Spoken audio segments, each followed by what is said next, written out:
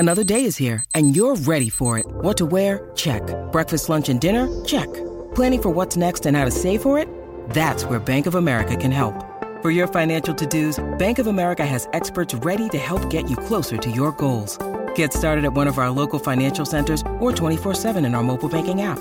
Find a location near you at bankofamerica.com/talktous. What would you like the power to do? Mobile banking requires downloading the app and is only available for select devices. Message and data rates may apply. Bank of America N.A., member FDIC. When you need mealtime inspiration, it's worth shopping Kroger, where you'll find over 30,000 mouth-watering choices that excite your inner foodie. And no matter what tasty choice you make, you'll enjoy our everyday low prices, plus extra ways to save, like digital coupons worth over $600 each week. You can also save up to $1 off per gallon at the pump with fuel points. More savings and more inspiring flavors make shopping Kroger worth it every time. Kroger, fresh for everyone. Fuel restrictions apply.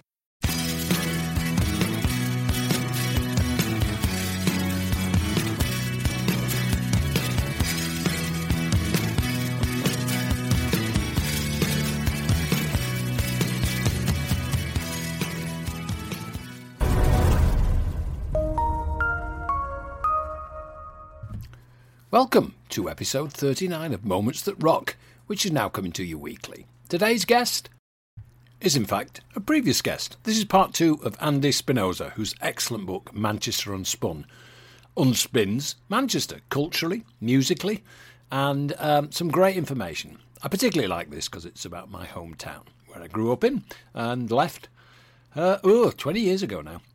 So, the development of the city, and of course, if you don't know, bands like Joy Division, even Graham Nash, New Order, the Buzzcocks, Oasis, Simply Red, Stone Roses, etc., etc. We start the conversation with me talking a little bit about how bands like U2 emerged by just sticking to their guns and doing what they did in a very particular way, which was very synonymous with a lot of the Manchester music. They didn't subscribe to any written rules. They went about things their own way. But we'll get straight into it. The same story with U2 when they got a record deal. No, in fact, nobody was offering them a record deal, but they didn't sign for the money. They signed for the equivalent of what they used to call artistic control, i.e. we'll have a say in what you're going to release as a single, and we're not going to do everything and anything. And I think, you only have to look at the success of those two bands to think that maybe they were right. Oh, absolutely. And look how many bands took a big advance and then, crashed and burned and no one's ever heard of them. Yeah, I think the great thing, I mean, obviously we both share a strong affection with Factory. I think anybody that's, elder statesman, I'm a Manc Yank now, so, I have fond memories about Manchester, but at the same time, you want to watch everything that's going on, but you're not closely involved with it. But I think it's amazing to think that they're bringing another festival there. The legacy that is, Blue Monday and stuff warrants like documenting and talking about and things, because a lot of cities all over the world don't have like the back catalogue that Manchester does. And we only have to, I still have that bag. We're from Manchester. We do things differently here, which was, of course, Tony Wilson's classic quote. And, of course, Tony's legacy will last forever because he was a very smart guy with an incredible, career forever because he had the gift of the gab. He was intelligent and he got a lot out of people that he was interviewing, and he didn't give a toss. He just did it his own way. And he commands so much respect. The way he allowed bands to develop, not one of those bands with a major label would have been successful in the way that they did, and certainly not the two classic case studies of New Order, Stroke Joy Division, and Happy Mondays. The book has actually sparked off by reading a quote of his, which he gave in 2007, actually. And he said, "I don't see this as a story of a band. I see this as a story of a city. Joy Division and what came after is the foundation of this regenerated city." And I thought, well, that's preposterous. When I started looking into it, I've written a whole book basically which sets out to prove just that. Because I mean, in 2007 there was only one of the new wave of skyscrapers completed. Then there was a huge economic crash. Nothing got built in Manchester for 5 years. So all the if you look at the Manchester skyline now. What year was that, Andy? What was those 5 years? 2007 to 2012. Maybe in 2012, buildings started to sprout up because obviously for 2 or 3 years, no one could get any finance, and then they started again. So in other words, all the new buildings that anyone now sees in Manchester have gone up in the last 10 years, which is an incredible accelerated rate of development. And it shows that Manchester is an international destination for investment from some of the biggest companies and sovereign wealth funds in the world. And I think I wonder what Tony would think now, because some people think that Manchester's lost that kind of charisma and it's lost its soul. Other people think it's great, it's futuristic. It's the future has arrived and we should really embrace it. So there's a real live debate going on in the city now, which I think my book taps into. And then people think the factory hacienda legend, I'm well aware people think it's just a legend. They'll have their own opinions on what makes Manchester that exceptional place that you were talking about. Such a other cities envy Manchester in the UK because they just haven't got that collection of music and culture that brings people around the world and brings their attention to it. But Factory had this art for art's sake kind of idealism, didn't it? And that's kind of really gone beyond irony for me, because they didn't care about profit. They didn't really care if you bought their records or not, because they kind of did it for themselves. Like the hacienda was for themselves.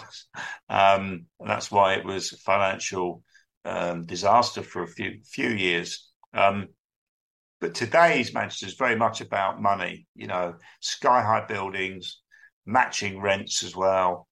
Manchester is full. You basically can't get to live here because so many people are here now and there aren't any empty accommodation.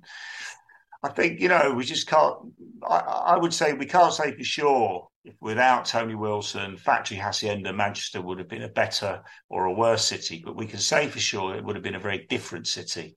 I think they really did, leave their mark on the city as opposed to just being, a record label, just being a nightclub. It kind of inspired a whole wave of activity that is lasts until today. Excellent stuff. Andy Spinoza talking about the culture. Hello, Pantheon podcast listeners. Christian Swain here to tell you more about my experience with Raycon earbuds. Our family now has 3 pairs of Raycon earbuds around the house, and my wife just grabbed a pair of the Headphone Pros to replace some headphones from a company that was double the price. And yes, she loves them. Now, if you haven't pulled the trigger on a pair of Raycons, or even if you have, but you're in the market for another pair because they're just that good, well, now is the time to check them out, because they just launched their upgraded model of the best-selling everyday earbuds. With Raycon's upgraded everyday earbuds, now you also get active noise cancellation, ergonomic design, and multi-point connectivity that lets you pair with 2 devices at once. New quick charge function, 3 customizable sound styles, plus awareness mode. Available in a variety of vibrant new colors to complement any and all skin tones. I even have a pair of earbuds in a cool green color. I have tried just about every earbud known to humankind, and these Raycons are fantastic. Seriously, if you've been wanting to check out Raycons, there truly is no better time. You're going to ask yourself why you didn't check them out sooner, and Raycon offers a 30-day happiness guarantee. So what are you waiting for? Go to buyraycon.com/Pantheon today to get 20% off your Raycon order, plus free shipping. That's right, you'll get 20% off and free shipping at buyraycon.com/Pantheon. buyraycon.com/Pantheon.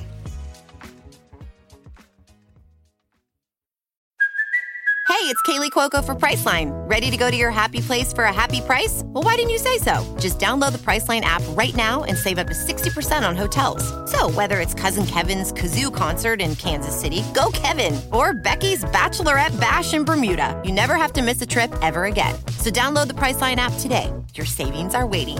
Go Go to your happy place for a happy price.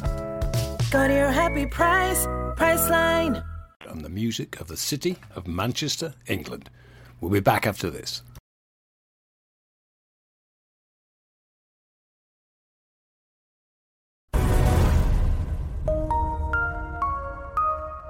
Sex Pistols is really relevant because, not only the Granada televising of them in 76, but also the two shows they did in Manchester in 76. It's, there's been volumes of books written about those gigs. The fact that suddenly there were no rules and so many bands who were at those gigs, or so many people who were at those gigs, formed bands. Joy Division, The Fall, Buzzcocks, Billy Duffy, and also those kind of interpreters of Manchester, the photographer Kevin Cummins, the writer Paul Morley, Wilson himself. Those gigs gave kind of lit a match really and Manchester exploded with cultural activity. So that's really important that you mentioned the Sex Pistols, and there's a very interesting circularity around the fact that the £211 million new art centre Factory International is launching this year on the site of the Granada TV studios, where of course the Sex Pistols, the Beatles, and everyone else. Isn't it weird that Factory started with gig nights in a bus driver's social club in the failed housing estate of Hume on the edge of the city centre in 1978. And in 2014, George Osborne in Parliament praised Factory Records, gave Manchester £78 million for this new art centre called the Factory, now called Factory International, for 5,000 people. And now that government's funding for it has totaled £100 million. And there's a kind of a weird kind of journey of like a crazy paving cosmic journey from, bus driver's social club in Hume to this mega building for cutting edge culture that Factory has given its name to. And who would have forecast that, a gang of maverick counterculture revolutionaries would be praised in the House of Commons by a Conservative Chancellor 30 years later. And I think, if nothing else, that goes to prove that the art that was made from those bands, the music, the photography, the design, the culture of that Manchester produced has had this really long-lasting effect. Last year, the British Pop Archive launched in Manchester at the John Rylands Library, and they took, among things like Ian Curtis's lyrics and Rob Gretton, the New Order manager's archive, and also my archive and Kevin Cummins' archive. These were the inaugural kind of collections that it launched with. I'm one of the proud Mancunians that is honest enough to say I wasn't at that gig. Sure. And the three you missed were Mick Hucknall, Barney, Bernard Sumner and Peter Hook, who went out the following day and bought guitars at Reno's, and Joy Division became one. The rest is history. Absolutely. I mean, there was one piece of research I did that looked at the Hacienda's first membership forms, because it was a members club originally. And it's got this phrase, intention to restore a sense of place. I mean, how pretentious of Wilson to say, right at the outset, we want to revive our city with this new building in a city where, as I pointed out, it was a dead zone. You'll remember there was, the buildings were half fallen down. A lot of them, there were buildings that were just looked like they'd kind of been bombed since the war and hadn't been restored. It was a really sad sight, Manchester city centre. It was like a city that had given up. It was kind of sliding into the dustbin of history. And Wilson, Rob Gretton particularly were very keen, very knowledgeable about the past of Manchester and its previous greatness, and they took these the state of the city centre, in particular. They took it very personally. They were dismayed at the kind of contempt that central government, I think, in England had for their great city, and they wanted to do something about it. And I think looking back over 40 odd years, the research that I've done, to me, it's like an epiphany in slow motion.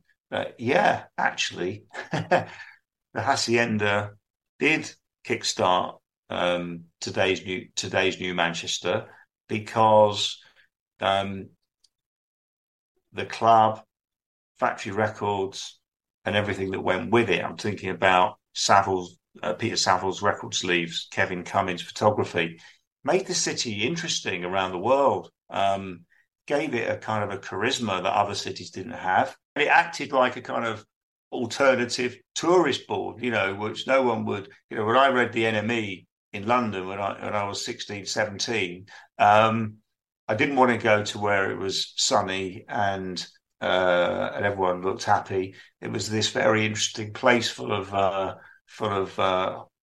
falling down buildings and atmospheric vistas of a ruined empire. That's where I wanted to be, and that's where a lot of people, I'm sure running your business, came across people who came up from London and elsewhere from around the world, very intrigued and entranced by this Manchester that they were reading about in magazines, newspapers, and of course listening to the music. And like Stephen Morris of New Order has said, people would tell Joy Division, your music sounds like Manchester. I mean, how can music sound like a city? But we all kind of, if you knew the Manchester of those days, then you could really understand what he was on about. And so that whole city building mission is something that I've really explored in the book. Correct me if I'm wrong, but you talk about obviously we're talking a lot about Tony Wilson and stuff. In my recollections, everybody lives in the city now. Nobody did then. If my recollection's right, Tony Wilson was one of the first people to live in that loft apartment by somewhere down on Deansgate. I remember going around there. It's great that you mentioned Tony Wilson living in his city centre loft when so few people. In fact, I think he was the first who created a New York style loft in a Manchester old warehouse, basically. He knew what New York lofts were like, and I mean, of course, New York lofts were dirt cheap, freezing, and were very much part of the whole Patti Smith, Talking Heads, Lou Reed culture of really of artists moving into really rundown areas. And so loft living in America kind of meant, in New York, meant something different to Manchester, because the property market had already been established. And he used to go to great detail to me about the difference between Manchester's lofts and New York lofts. He thought Manchester's scene wasn't a patch on New York, but he hired me to promote the sale of his loft, I think for 1.5 million in about 2002. And this created a huge wave of publicity, but no sale. So when I asked him for his money, because I was careful with time, I got him to sign a contract that said it would pay me X for this job. Of course, he turned around. What did he say to me? Oh, I was always going to pay you, Andy, when we sold the apartment, but we haven't got any buyers at the moment. So you just and I said, look, Tony, come on. We're going to have to settle this amicably. So what I did was I became his agent. For about a year and a half, I got him all these compere gigs for award ceremonies and speaking gigs. And I basically took the money And we agreed that at a certain point, when he paid me what he'd agreed to pay me, he would then get the gigs himself and he could keep the money. So I pimped out Tony Wilson for about 18 months. The whole thing was really weird, but I was determined to get my money in a way that I wasn't going to fall out with him. I have to say how much I enjoyed that, listening to stories about the culture and the music from my old hometown of Manchester, England. Such amazing bands came out of there, continue to come out of there. And the way the city's, in fact, in the 70s, it was a shithole, for want of a better word. And the way it developed and everything, and the talent that emerged from there, and the creative industries also. I could go on forever about it, but I was managed to run my own company there for 25 years. And never wanted to move to London. Thought we could do it all there. Me and a bunch of other people. Thank you for listening. This has been Moments That Rock. We'll be back next week with another little goodie. See you then.